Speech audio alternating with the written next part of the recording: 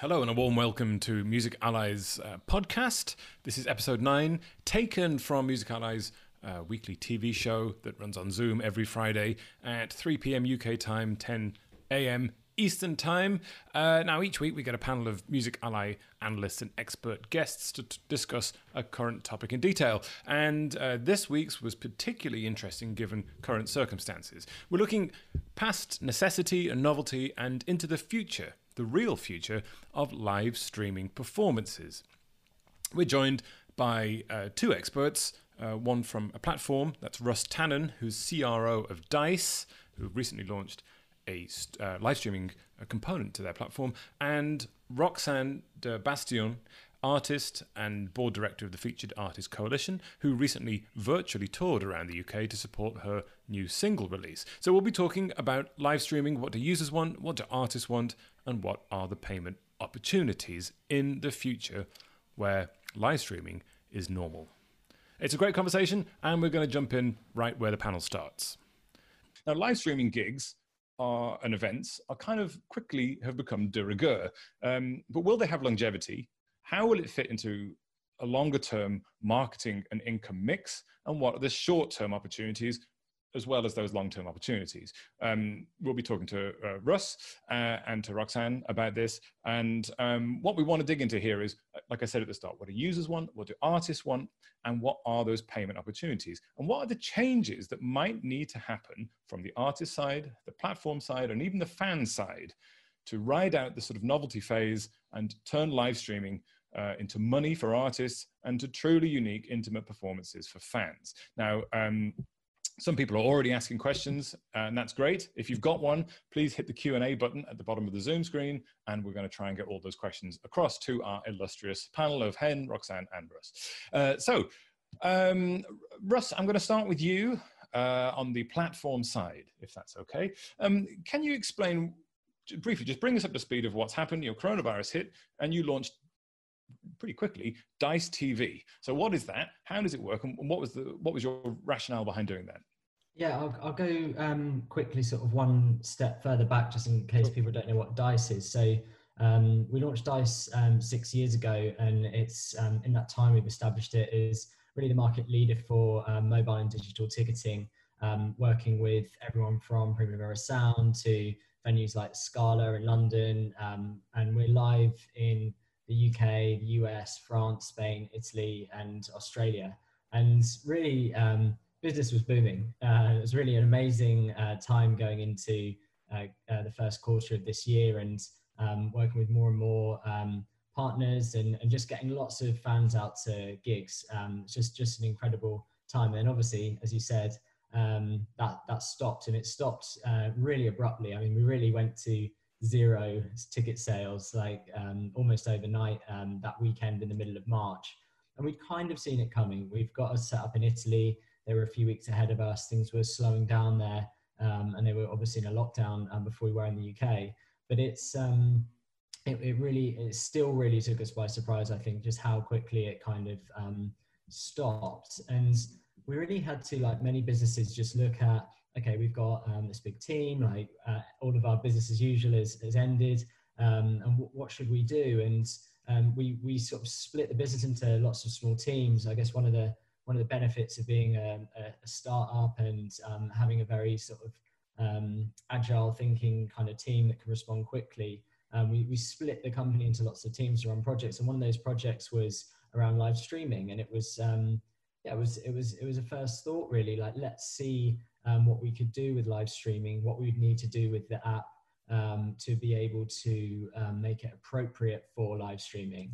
And then we saw a couple of signals that really made us feel confident that it was something we should start to pursue. The first was a festival with a promoter that we just signed in the US, and it came through maybe the first or second weekend of the lockdown, and it was a weekend event raising money for charity called Digital Mirage. And it blew us away because they raised almost $300,000, and it just suddenly signaled to us that live streams, which has obviously existed for a long time, alongside TV performances and session videos and all these other types of video content of artists performing, but it signaled to us that people would be willing to pay. And also the fan issue was very clear very quickly for us, which was there was so many streams happening, and they were all over the internet. You know, some on Instagram, some on YouTube, some on Facebook, some on Twitch. There was no easy way to navigate that as a fan. And we realized that the discovery algorithm that we spent the last 6 years developing was going to suddenly perfectly be set up to show the right fans the right streaming concerts, and just make it very easy for them to discover the events, buy the tickets or donate to charity. And then also at the moment that the stream is starting or just before, to send them the streaming link wherever that stream is. So it just made it much easier for fans to navigate the fact that all of a sudden you have, 1,000 streams happening. And really the volume of streams that we've seen over the last, what's it been, 10 weeks now, I guess, coming up to 3 months is huge. We've had over 2,800 live stream events through the app. So just a huge volume. But it has definitely changed over that time quite a lot. So I can go straight into it if you want. Well, I mean, we'll hold on perhaps to some of that. I think we'll talk to Roxanne and Hen just quickly, but that's fascinating how it's been quickly adopted and enthusiastically adopted by people on all sides, which is a fascinating, like you say, a bit of a step change in how we're consuming music. Roxanne, similar sort of question, albeit from the other side, which is you were faced with exactly the same problem, sudden problem. You've recorded a fantastic new single, and suddenly everything changes. You can't tour to support it. What was the process, the thought process? I mean, yes, you made the leap to live streaming quite quickly, but how did you sort of find the right platforms to do it? How did you come up with the concept of the virtual tour and all those kind of things? Well, I recorded a whole album, so the whole release strategy was sort of, thrown out the window, but, everyone's in the same boat. The first thing that happened was I got invited to be part of Self-Esteem's festival that she put on for charity on Instagram. And that worked so well for me just in terms of gaining some new fans and being put in front of a completely different audience without leaving literally my bedroom. That it was then really where I thought, this could really work. Who else will have me on their channel? Like, what else can I do? And then I decided that it would be best to just go ahead to release a first single, to keep at it, to keep in touch with people. So the thought process was, as you said, it was out of necessity, really. I've got this single release coming up, what can I do? So I decided to stream on Facebook and Instagram and team up, essentially do takeovers. So team up with different independent venues and promoters that I've worked with in the past to jump on their channels and play a show. And how? What was the reaction from those venues and jumping across different people's channels to promote it? How did they respond to everyone I wrote to reacted really quickly and was super keen and really into the idea. It was particularly with the independent promoters, because obviously all of their income streams have gone. Putting on shows is all they do. So it was just really, really nice to find a way to continue working with them. And every venue and every promoter treated it a bit differently. It was very much winging it and making it up as I went along. So when I contacted people, I said we could arrange a standard sort of ticket split. I decided that I'd just stream live, have it open to everyone and just ask for donations. So I suggested that out of the donations that come in, we could arrange a split or not. So some of the venues said, keep it, this is great, you do it, but keep 100%. And with others who really needed the help, we arranged a split. And some were also in conjunction with the #SaveOurVenues campaign. So it was just nice that it turned into something that was much bigger than just me like promoting a single. Yeah. Okay, great. Well, we'll dig into that a little bit and what fans were enjoying shortly. Hen, as ever, you're our sort of useful connector here, and you're sitting with CD Baby. You're sitting in between, large platforms and big audiences, and you're dealing with emerging artists as well. You speak to a lot of emerging artists. What were they saying when suddenly, like all artists in the world, all their plans went out the window, and those emerging artists, and what do they do? you know, I think there was a couple of weeks there of a proper holy shit moment. What am I going to do now? Because I'm not going to have any live income for the foreseeable future. And I think a lot of people were in a really dark place, but I'm really impressed how quickly artists were able to pivot their thinking and just start researching new platforms, new opportunities. And I think so many have been really, really good at adopting this new model and just understanding it and experimenting and figuring out what works and what doesn't work, and then kind of learning from each other. And also partnering with brands. I think that's been a proper shift, especially in the kind of DIY indie artist world, where traditionally maybe it's been a bit difficult for them to like find brands that want to take a little pun on them, you know. But a lot of artists have, like Roxanne, you know, been teaming up with venues and promoters, etc., to host live streams. So it's been positive. Yeah, it's good to see everyone. Well, they're forced to adopt new ways of working, but that's often the most exciting time in one way, as well as being, like you say, the holy shit moment. Now, what perhaps we can move on to then is the nitty gritty of what people actually want and what we've learned. We'll start with Russ again, because DICE released a very interesting post a week or so ago. Of course, the world has completely changed in just about every few days now, so I'm hoping it's still relevant. But you released a post with some learnings from, you know, suddenly moving across to live streaming. What are your main observations? I mean, perhaps you can develop on some of these if things have changed, but what are your main observations around what fans, artists, and platforms want and need? Yeah, I mean, I think that the real eye-opener for us has been the shift in the fan experience now that we've moved to predominantly paid live streams. And we saw it for the first time with Lewis Capaldi. We did it was a cheap ticket, £5, him at home, but it was him playing the album acoustically. It was on the anniversary, sorry, of his debut record, and he performed the album acoustically for the first time. And it really was shocking, actually, how much of the emotional experience of both buying a ticket and attending a gig was replicated in that. And now we're seeing that time and time again. And what I mean is that we're seeing people getting nervous for tickets going on sale. We're seeing people anticipating the show a week, planning their weekend around it. They'll post pictures before the show with drinks out, ready to go, you know, the stream ready on the TV, the family sat around maybe. And then during the show, you know, it's this outpouring of emotion that we're seeing on socials, and also in our reviews after the show, where they're saying the most common thing people are saying is, look, it feels like I've just had my first night out in months.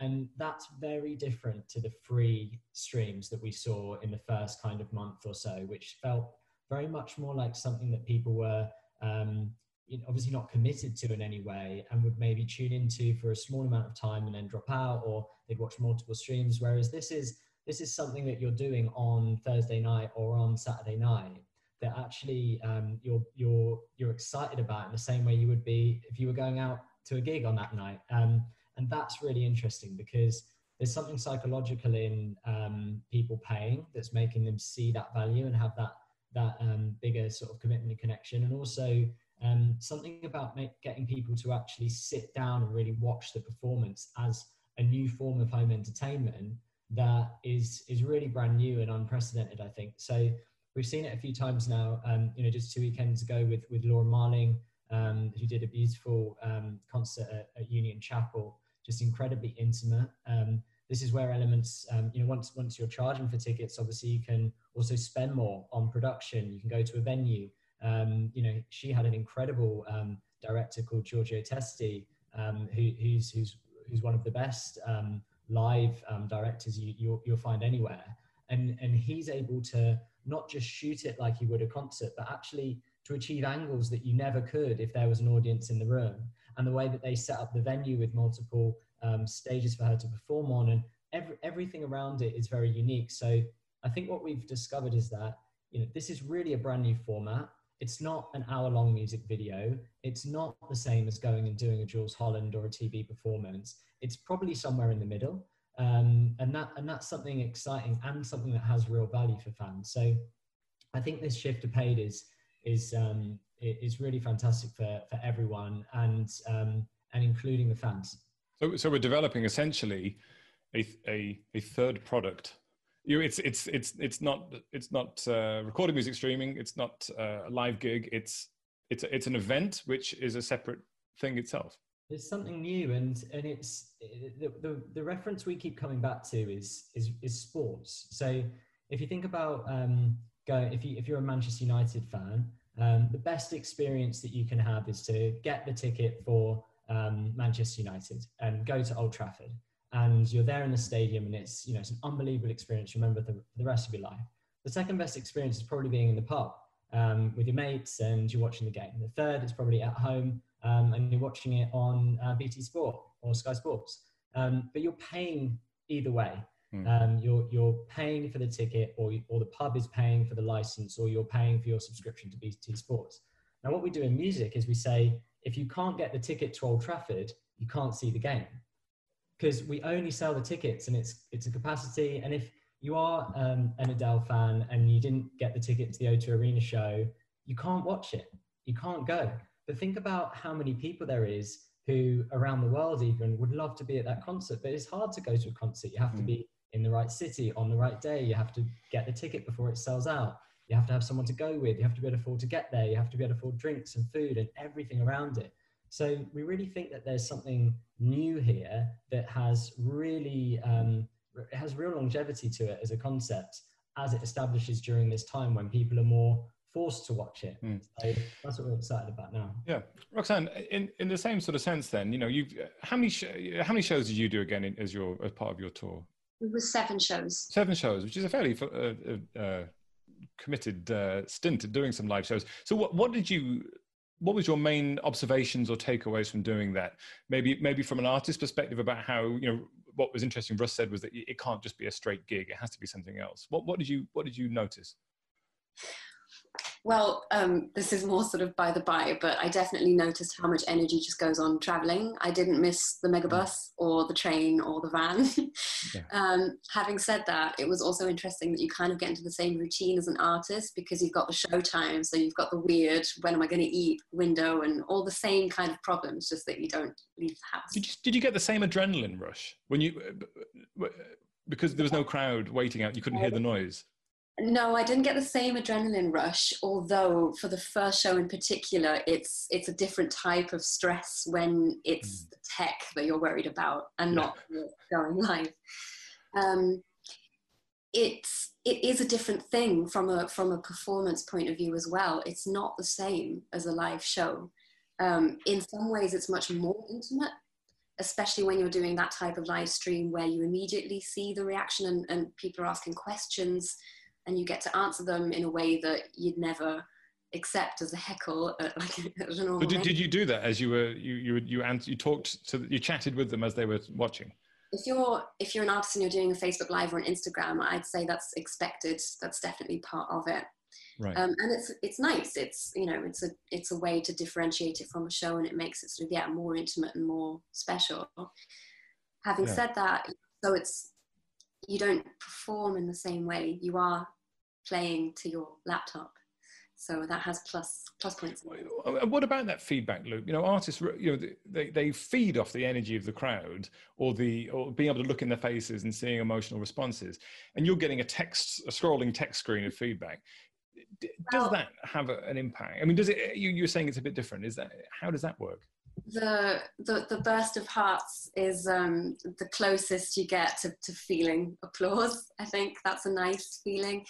I would agree that for my fans, even though my shows were free to access technically, for my fans who already knew me and already had bought into me, I experienced that same lovely excitement of people before the show posting pictures of where they're watching, or I had the same group of, what I didn't expect is I had a core group of fans like follow me on tour who were there every night, which hasn't happened in the outside world.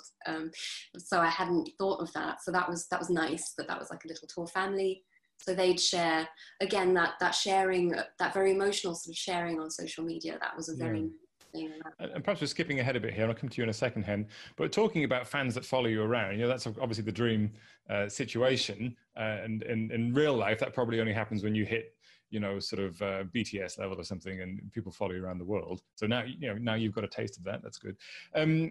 What about, when we look at similar sort of fan behaviors in other areas, when you look at Twitch streamers streaming games and they have their super fans who watch everything they do, every stream they do, and they tip in a very public way to show that they're the biggest fans. I'm assuming that's something you would be interested in as a sort of a transactional two-way thing with your audience. Well, that's kind of what ended up happening. So if we're talking about finances, what really amazed me, what I thought was super interesting, that considering I didn't have travel expenses and I didn't have to, had no hotel costs, I ended up walking away from that virtual tour with pretty much the same amount of money as I would have had at an actual tour. Right. So that was really interesting. This isn't going to work if you're a new artist and you're just starting out, and I appreciate that. But if you have a fan base, that's something to consider. So. And how were people contributing money to your shows? Was it through donations or ticket, or some sort of virtual ticket? I'd always have my PayPal link up in the picture of the stream.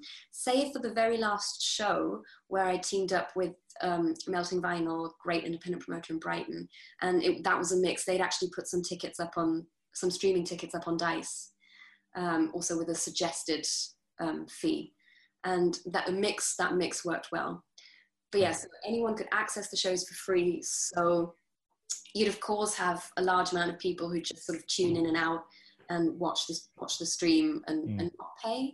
And then you'd have like a mid-tier of £5 or £10. And then there were that group of fans who would pay, more than what I would normally charge for a ticket for a show. Right. Great, that's good. Now, Patrick, I know we've got lots of questions coming, which is great. So I'm just going to jump to Hen, and then we'll come straight to you in question corner. Hen, so I think what interesting thing Roxanne said there was that for emerging artists with perhaps a smaller fan base, that's a bit more of a difficult thing to do. You will have people perhaps wanting to commit money while you're performing live, but it could be your mum if you're on the emerging end of the artist spectrum. So Russ was talking about Lewis Capaldi with an enormous fan base and people having evenings together and having a picnic indoors. Roxanne was saying about having an established fan base who are willing to chip in when you ask. What about those? It's always a thorny thing talking about people doing something for free for exposure, but when you're at the emergent end of the market, when you're looking just for growth, is that something you would recommend? And what ways perhaps are there of making money with a smaller fan base? So I think what DICE has been promoting, that some form of payment should take place. I think it's healthy for fans to expect that culture should be or should have a value. But in saying that, I think there's different types of live streams, right? So I work with this country duo called Two Ways Home, and they've been doing a huge number of live streams from their sofa, where they're playing a couple of tracks acoustically, and they have their PayPal link up and they get some donations. But I think once you're talking about more kind of a production, then I definitely think that ticket prices should be included in that. However, like you're saying, with emerging artists, that is a bit of a problem. But I think what we've been seeing a lot is that, artists of a certain level or a certain, they have been putting on shows on their own where they have been the only performer, and they haven't really had that many support acts, for instance. And I think that's something that we should start thinking about, that those artists should be curators. They have an amazing opportunity to bring other artists with them along on the ride, and maybe share a little bit of their ticket price. So a bit like how Roxanne essentially toured venues' Facebook pages, artists could play each other's Facebook pages. Exactly. And, there's been a lot of festivals such as Liverpool Sound City. They've been doing a takeover thing every week, where they've been putting on bigger name artists from across the UK, but then also giving an opportunity to smaller acts. So, Key Change had a takeover for Liverpool Sound City the other day, and they feature, some credible names to encourage people to buy into it, to pay the ticket price or to pay the subscription costs. And then as a bonus, you give a platform to emerging artists. I think that's somewhere that we should try to shift towards, and encourage artists, encourage them to become curators, because they are the coolest curators that's available out there, you know? Yeah, they might even be getting closer to that fabled dream of the emerging artist, which is being judged on their music alone, which could work, you know, if you work social media well enough, you know. Patrick, we've had a ton of questions in, which is great. And some which I think will be aimed at Russ, and some at Roxanne, and some at everybody. So would you like to throw a couple into the mix? Sure. I mean, we had a couple questions that came in from the very beginning, which I think we've sort of touched on. But I just wanted to draw back to something we talked about when we did our Broken Records special. And this is actually quoting from Katie Tunstall when she on the Guardian, and I'll pop a link into this as well. But she basically said, online, everyone was clamoring to be entertained and just expecting to get it for free. This is Katie speaking. There was a general feeling that was getting on social media, you're not gigging anymore, you're just sitting at home, so why not get on Facebook or Instagram and play for us? And her response was, I tell you why I don't want to do that. It's because that's how I make a living. I've lost 200 shows this year, and it's completely decimated my income. So just from the broken record aspect, we've been looking at streams and we've been trying to understand this. One of the questions that came out of the audience was, why are people willing to pay for a live stream? And I really, the donation side of it obviously makes a lot of sense. But, you know, as we go further into this COVID, where everyone was jumping out and sort of doing a live stream, I feel like week 1, week 2, and it just sort of got overwhelming. I suppose, why are people paying for it? That would be one like aspect. You know, where do we think about adding value? And then to kind of put this together, we've had a couple questions in as well about VR as well, about tying these things together and what else can we do to make, maybe referencing what Laura Marling's done, but what else can we do to make these experiences, and as Music Ally calls them, creating virtual experiences beyond just a live stream? And what are the thoughts of the panel there of how we can sort of integrate that? And then final point is, moving forward, what will the future, once gigging is back, of this live streaming be, and live gigging, and do we see it being a new world that we go enter into? Russ, a lot to choose from there. Smorgasbord of questions. Would you like to pick one, Russ, and dive in there? I think on the sort of creativity front, that's the main topic. I'd say, you know, we're talking to hundreds of artists right now who are going to be going on sale with paid live stream events in the next sort of few weeks. And the main topic of conversation is how do we create something really valuable for fans that's really creative and fresh. And one of the things that we also posted in the article that we put up a few weeks ago is that there needs to be a reason for the stream.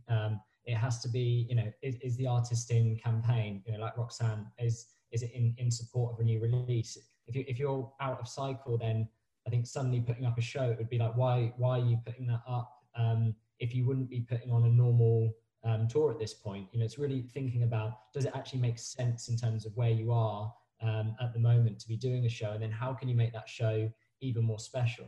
I think even, you know, we were talking about, you know, why did Laura Marling's show do so well in the US? Well, there was a few hooks to that. One is that date would have been the last date of her US tour. The other is, even though I guess a lot of people in the US don't know what Union Chapel is, doesn't it sound like a beautiful venue to see Laura Marling perform in? So I think we've got to look for these hooks every time, and it's definitely the artists who are thinking more about creativity that are selling the most tickets. I'd say though, on VR, I think it's important that we don't bombard fans with too many brand new things all at once. We're already asking people to pay for a live stream, which is something they've never done before. We're already asking people to sit on a Saturday night and watch a live stream concert instead of Netflix, which is something brand new to them as well. And I think that we shouldn't overcomplicate this. We should try and lean into the things that people are already familiar with, like buying tickets and, say, watching something on YouTube, and kind of put those things together to create a more accessible kind of new format. From a platform perspective, you know, you've like you said, you've built this great piece of technology at DICE that allows people to find gigs and buy tickets, and it works perfectly well as well with virtual gigs. You know, we've spoken about ticketing as being your sort of main drive at the moment, but do you think that people will be looking for a combination of ways to contribute to artists as they're performing. So maybe they don't want to do a ticketed show, but they want to accept tips, or they don't want to do a ticketed show, but they want to be able to sell merchandise. Is that something you're going to provide functionality for?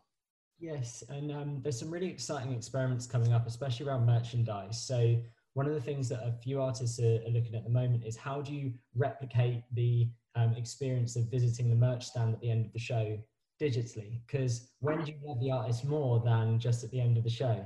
Oh, well, we have that here for you. So Roxanne has shipped before you. She's got a piece of cardboard with the CD on it. That's excellent. But what are you thinking of doing with that, Russ, in terms of, I mean, without giving things away that you can't tell us? What?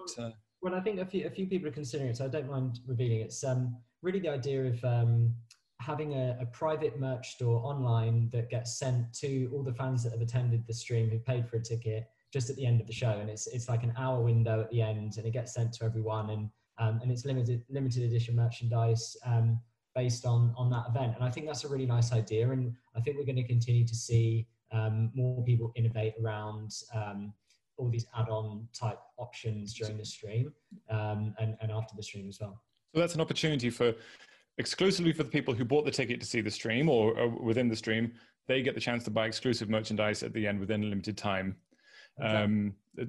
And that sort of seals the deal on the ticket, doesn't it? Roxanne, does that sound good to you as a kind of... Yeah, that sounds really interesting. So yeah. I'd love to try that out. Yeah. And Russ, could artists like Roxanne essentially, one of my favorite things going to gigs is when the singer leaves the stage and says, right, I'm going to go over to the merch stall, and then you can go and queue up and get your tote bag signed or something like that. Is that something that perhaps you could even have as a continuation of the live stream?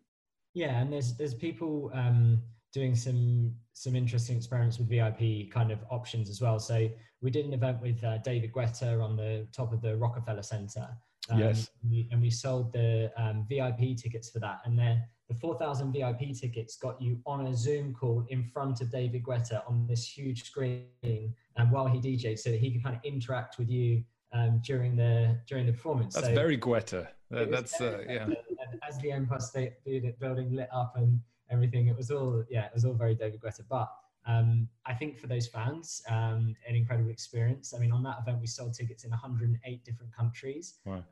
So just people all over the world that just wanted to be part of that and actually be in the event itself, which is kind of taking it to a whole other level, more like a kind of stage invasion. Yeah, great. Yeah, but one that he can cope with. Yeah.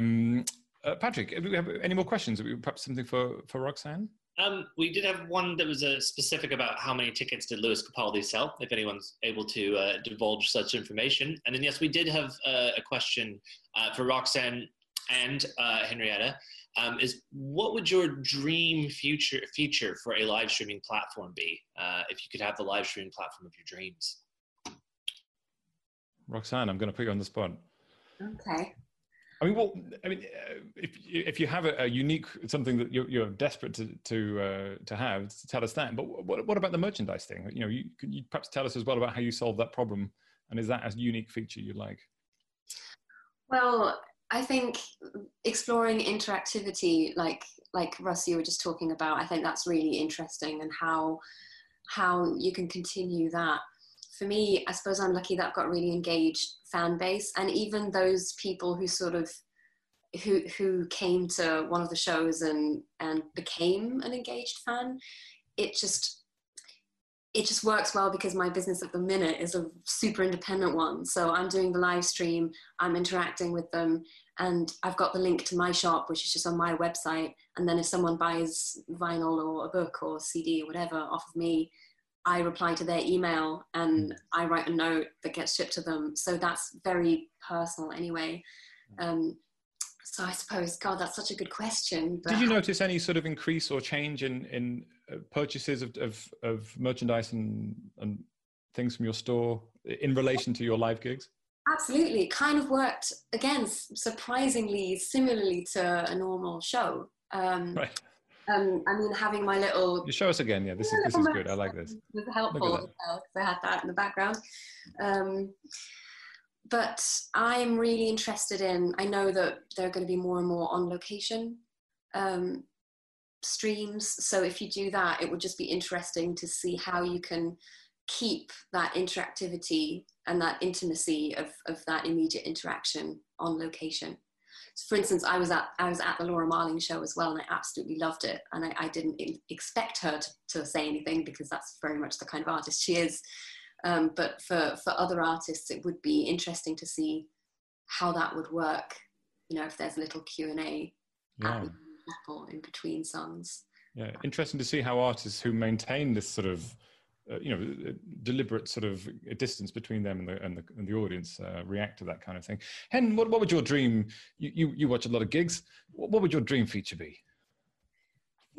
I think I'm gonna have to get back to you on that one. I'm not quite sure, to be honest. I think it would be around interactivity as well.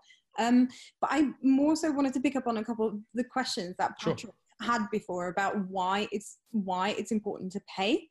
And also exciting new opportunities in the future. And I think it's really important that as an industry, we've been focusing on artists and venues, and obviously rightfully so, because they are suffering right now. But there's a whole ecosystem of workers, of participants within that ecosystem that are also suffering. The live industry is very much reliant on freelancers, whether you're talking about photographers, caterers, riggers, lighting techs, tour managers, like so many individuals in this whole ecosystem that right now are not getting paid, that they don't have a job.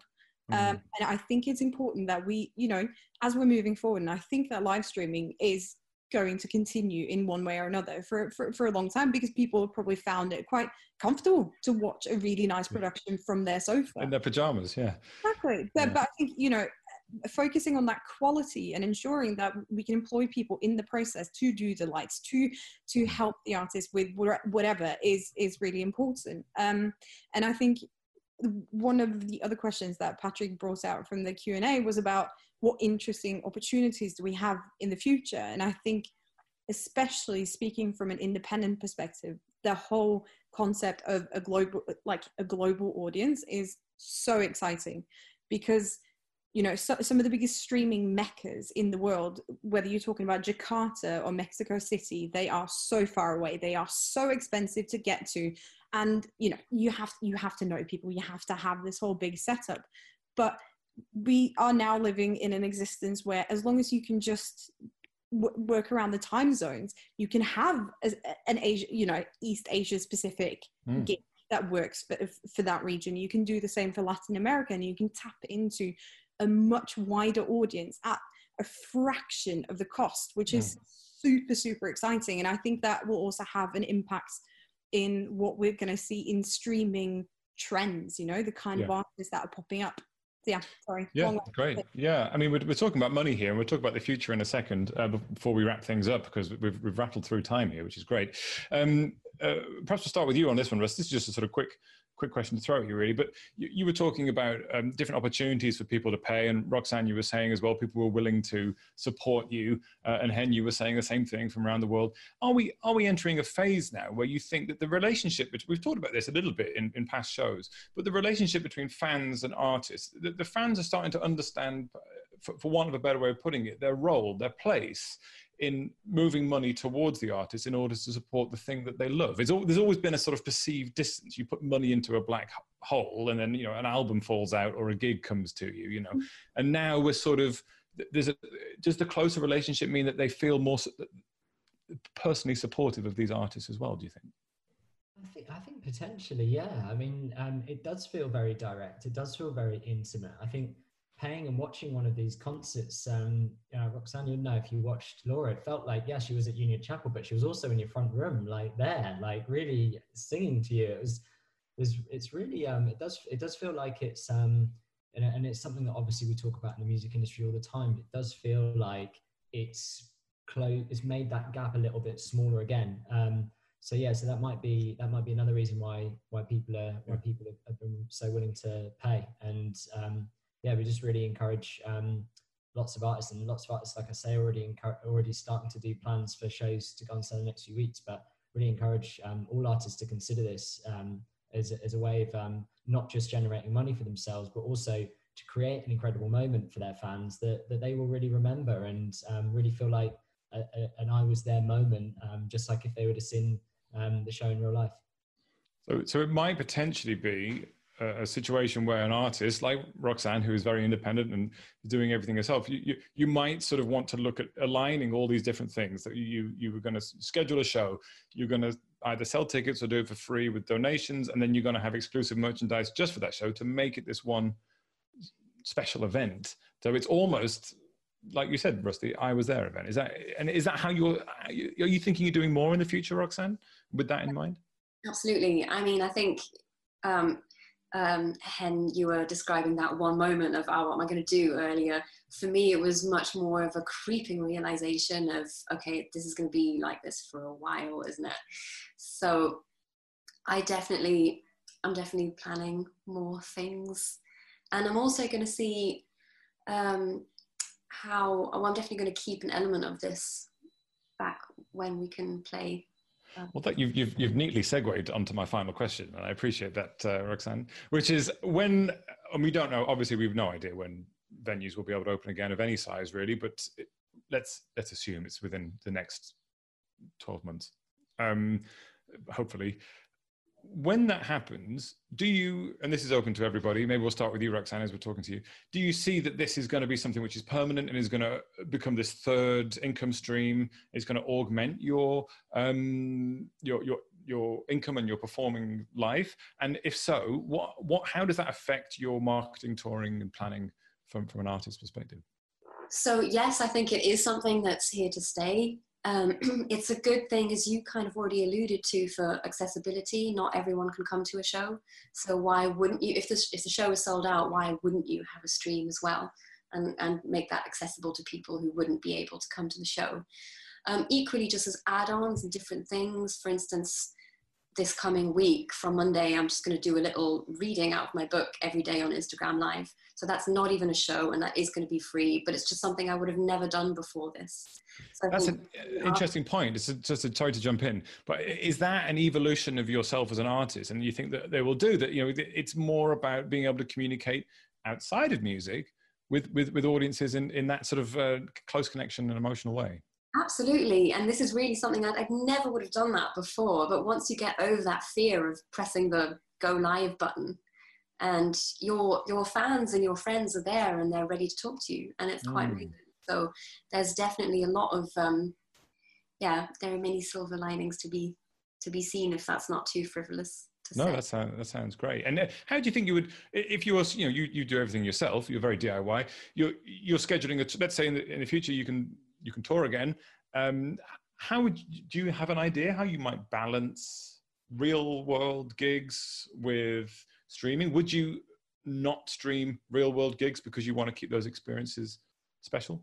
Not necessarily. And again, I think, yes, I'm an independent artist, but you're always a team of some sort. Sure. So you work together with the promoter and you work together with the venue. So I'd always say sort of take guidance from the people you're working with as well. If it makes sense to stream something live as well as play the show, why not? So I haven't sort of got a strategy for that yet. I just think it's a nice idea as a thing to have to, make music more accessible for people. Yeah.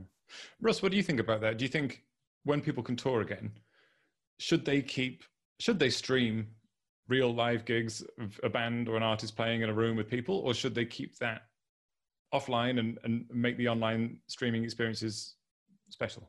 Well, we're actually already seeing in mainland Europe hybrid shows which have audiences and live stream tickets for sale. So I think we can safely say that's going to be what happens going forward.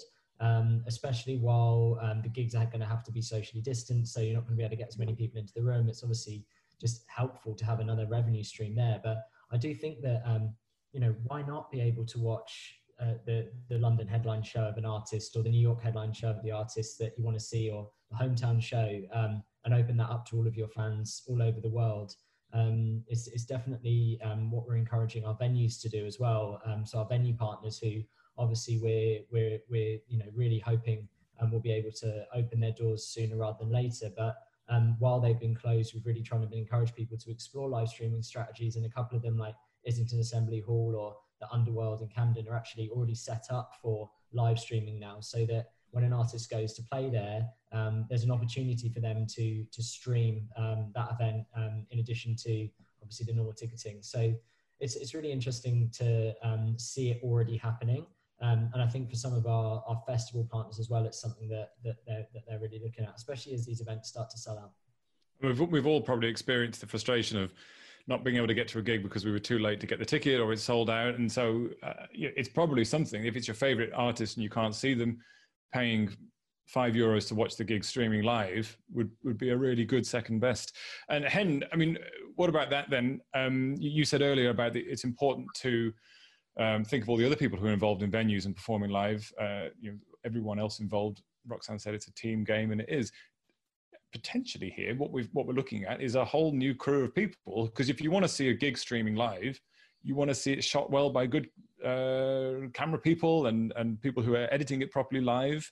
That could be exciting. And what about you? Would you be happy to watch a gig that's actually happening live? Oh, completely. I think this whole thing is super, super exciting. It opens up a whole new world of opportunities in terms of the kind of live interaction that you can have with your fans. I'm not quite sure how we managed to get through almost a whole hour without mentioning the BTS show. Yeah. They streamed for 750,000 people last week. This is the K-pop fans. Right. Yeah. And they gained 10,000 new fans to their, as well as obviously selling a shitload of tickets and making a lot of money. They added 10,000 more people to their. That is the technical description of how many tickets they sold, I think. Yeah. But so their fan group has grown, and they can now arrange, say, a gig for that specific fan club group of people, and they can say, we're testing out new material. Give us your feedback. It's like a real life A&R process almost that you can't have in the same way within an arena. Obviously you can kind of hear when people are screaming and not, but the comment, the kind of intricacy of detail that you can get from your fans, that's incredible. This goes back something to, actually, doesn't it? We had Martin Jensen on here a few weeks ago, the Danish DJ with over 1 billion streams on Spotify, and he has been live streaming him DJing from a series of incredible locations, like the middle of the National Football Stadium and in an aircraft hangar surrounded by aircrafts and flames and things like that. Yeah, on a boat, much like Patrick with his flames there. He's taking Martin's advice, and he's been streaming to millions of people, just as free for an experiment, but he said all the data and the feedback he got was invaluable, and it keeps his brand high as well. Exactly. It's super, super exciting, and creativity is the limit here, I think, in terms of what you can do, and also, like you briefly mentioned, supporting more people in the ecosystem, and making sure that we survive as a creative industry. Patrick, I just want to bring up one thing to the supporting aspect, which thanks for bringing that up as well, Hen. And I know that that's sort of not everyone's role here, but I think that is a really important thing to remember. And I really like what Frank Turner did early on, where he did a bunch of live streaming. It was all to a GoFundMe link. I think he raised £40,000 in the end, but 100% of that money went to his touring crew, because he was like, I've got an 11-person family that is not going to be going on tour. I'm okay. I've got streaming right now. I'll be all right. But I think more of that, especially as we're in this transition phase of, there's so many opportunities, and I love how we've talked on those, but at the same time, how do we transition? Because there will be, I know a lot of companies, if we're talking about the AI space, there's a lot of companies investing in AI cameras. So more of this stuff is actually going to be able to be done with less people, but how do we make sure that we take care of our existing industry, at least until they can get, we can all get back on our feet? And I think that's another important conversation to keep having. And are there any more questions we can perhaps finish off with? One there's a few different ones. One actually, just a comment that I thought was pretty interesting. Patty Spinks has said that maybe in future, when a band's playing a premium venue, they would do like the warm up or the sound check as a live stream beforehand, and sort of start incorporating the two of these. But yeah, there's a question for Russ, really, of saying loving what DICE is doing, but I mean, is there anything that you can think of that's been the most usual performance? The question was also any other kind of arts performances, but is there anything that you can point to that you feel like it's just really nailed it and done something different that DICE has worked on? Really unusual. Yeah. I mean, I don't know if anyone's topped Greta yet, but I think there was a few elements to that. You know, the interactivity, the location. There was a lot in that, and it really suited him. But I think it's about finding the right thing that's right for each artist, and doing something that just feels right. For that particular show. Yeah, Roxanne, do you have any gigs planned on top of tall buildings anywhere like David Guetta, or are you sticking to your... No, I have one planned, but that is not to be disclosed yet, I'm afraid. Oh, okay. No exclusives on this show. Okay. Can I add one thing? Of always, yes. Sort of my dream stream now, and it goes back to a point that was just made earlier, but also with my FAC hat on, talking about the interim phase, we really, really need to be mindful of like a talent pipeline and artists who are starting out. And I love your idea of just, we're already so used to having a support act with regular shows, so I'd love to see more of that. And we've got a huge problem that there's no live music on TV. Like there's maybe Graham Norton and Jules Holland, but I think now is a real good opportunity to have more Jules Holland-like formats with high-profile artists and new artists mixed in a streaming context. I think that would be really exciting and really helpful for everyone. Russ, do you think that's something that perhaps could be, you know, you're looking at providing these kind of opportunities in terms of finding gigs? Do you reckon, you know, you might start offering that kind of role as well through your platform of... Well, I think it's a great idea, and something that we've already been trying to encourage larger artists to consider support acts. I think that probably in the next few months we'll start to see those start to happen. But yeah, on Roxanne's point, I wonder if it's something to explore even more, like a new kind of online TV format. We all miss the good old days of Top of the Pops, so maybe now's the time. Everybody says this, and Top of the Pops is still not back on TV. I've still, it's a mystery to me, but yeah, that could be great, couldn't it? Okay, well, I think we'll wrap the panel up there, because I'm aware I've kept you all for an hour and we've flown through that. But one thing I will point out, I made a note of this earlier, that we're talking about VR. Playing on Melody R in Melody VR's app tonight is Cypress Hill. So that should be an exciting one too, mind-altering in many ways, I should imagine, in VR. So that's one to check out later. Now, well, thank you very much, Russ from DICE. What we're going to do now is we'll do final farewells shortly. But Hen, we're going to jump across to you now. Every week, Hen and the team at CD Baby have been looking for good news. We started this feature because of coronavirus bringing a lot of bad news, and then the world just got sort of exponentially more concerning in that time. And so Hen is making a positive step to look for positive news, and her and the team at CD Baby have something every week. And so what do we have, Hen? So actually, this isn't so much of a big news story this week, but I just wanted to flag something that Marlon already kind of put in the chats, because we're on the topic of live streaming. And just a little plug of one of the CD Baby artists, Emma McGann. She's recently published a 5-episode YouTube series that goes into detail around everything that has to do with live streaming, about lighting, audio, all the different quality things. I just wanted to do a little plug for her, because I think that's a really nice artist-driven initiative that people should check out. And the link is already in the chat. Oh, fabulous. And what's the reaction been like to that? So far so good. I think she launched it yesterday or something, but she's already, you guys have featured her, as in Music Alley, you've featured her quite a lot already, because she's absolutely fantastic at this whole game. So go check it out. Right. So, and you know, good way to look for inspiration is to look at how other people are doing it. And as you said, Russ, finding the thing that connects with your niche and your audience, I guess. Patrick, finally, again, if people enjoyed this sort of analysis here from Music Ally, how can people connect with Music Ally, and what can they get out of it? Sure. Thanks, Joe. Of course, hopefully most people will also be watching this back on YouTube. We're putting all these shows live on YouTube. Make sure to visit us at musically.com. All of our social media links and things have actually been posted around as well. But yeah, make sure to keep reading. We're trying to pull more and more of the information of what we talk about here. We're going to be bringing more content like this. But we always want feedback. We get our news from our wonderful subscribers. So keep us informed. We'll keep trying to talk about these topics, and make sure that we keep having shows that pull from those topics. So keep reading Music Ally.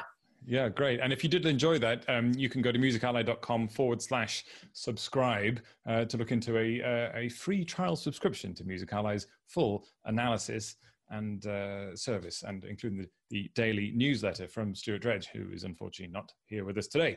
So thank you to our illustrious panel. I'll go around the screen as I can see it. Hen, as always, Hen Heimdall from CD Baby. How can people get in touch with you if they want to get in touch?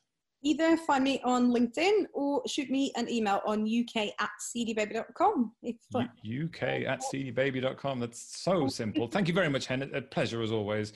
And Roxanne, next. So first of all, let's just get to the nitty gritty here. Your single and your album, when's it coming out? How's it going? What's going on? And what should we know about it? Where do we find it and buy it? Well, the single's out now. The single's called Erase, so that's out on all the usual places, also Bandcamp, so please do have a listen and check that out. No idea what's happening with the album. Okay. But yeah, it'd be great to keep in touch. So just Roxanne de Bastion and Roxanne Music on Twitter and Instagram. Roxanne Music on Twitter and Instagram, and on Bandcamp, and they can find and follow you and look for your readings and everything like that. Excellent. Thank you ever so much for joining us, and looking forward to watching your future live gigs, and maybe we'll get you back on in the future and see how they've gone, perhaps when gigs have started again, and how you fit all that together. But yeah, thank you, Roxanne. Very grateful. And not quite last, and by no means least, Russ, CRO at DICE. Thanks ever so much for joining us. If people want to work with DICE and they're interested in live streaming, what should they do? How can they get in touch with you? And what's the best thing that you can do for them? If they just head to the DICE FM site, you'll be able to find different ways to get in touch based on kind of whether you're an artist or a promoter or a record label, and yeah, you can navigate it from there. There's plenty of ways to reach out, and if they haven't already, then to download the app, which is in the App Store and Google Play. Excellent. And enjoy watching your favorite artists from the comfort of your own home. Oh, yeah, and a quick plug for a show tonight for an emerging artist. So Big Pig is doing a live stream show tonight. If people are watching this live from Moth Club, it should be cool. Yeah, and if they're not watching it live, they can perhaps watch it back as well later on, which is another thing we didn't even discuss about live streaming shows, is the archiving of them. Save that one for another time, perhaps. And finally, last, and by no means least, Patrick, thank you very much for, as always, your grand entrance at the beginning, for looking after all the questions and answers, and for your shirt. I'm particularly grateful for you. We're coordinating beautifully today. Do you want to make a grand exit as well? I don't know. Yeah, I will do that. And I want to say thank you as always, Joe, the host with the most. None of this would happen without you. And respect for your paisley, man. Respect for your paisley. Thank you, guys. Thanks. Appreciate that. Thanks. Goodbye, Patrick. It's wow. He's so graceful as he leaves the boat. Patrick's on a boat, ladies and gentlemen. Okay, so that's it. This will be, as all the previous episodes, including the one with Martin Jensen, who streamed to 1 million people from a sports stadium surrounded by flames on YouTube. So please check all those out. You can catch up with Music Ally on Instagram at Music Ally Biz, Twitter at Music Ally, and Facebook at Music Ally FB. Once again, there's lots of links in the chat, so click those there freely now. You can email Anthony, that's ANTHONY, at musically.com for any queries. And that is it. Thank you to everybody here in the panel. Thank you all, of course, for not forgetting you, everyone at home watching us. Thanks for joining us once again, and see you next week. Goodbye.